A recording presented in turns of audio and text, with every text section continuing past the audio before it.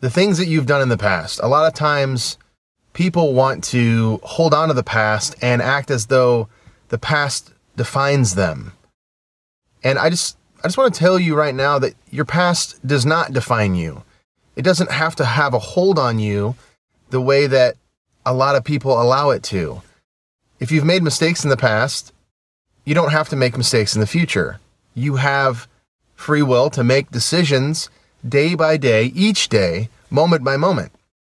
So if you made mistakes in the past, decide to turn to God and make the decisions He wants you to make.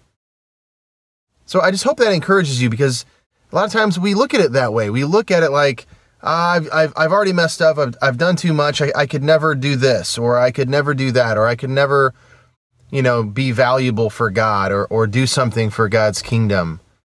But I want to tell you that you can. And it's all a matter of the small decisions that you make. Start now and work towards the goals that you might have. Do you have goals? Do you have certain things that you want to accomplish? It maybe in your career, in relationships, for God. Work at it.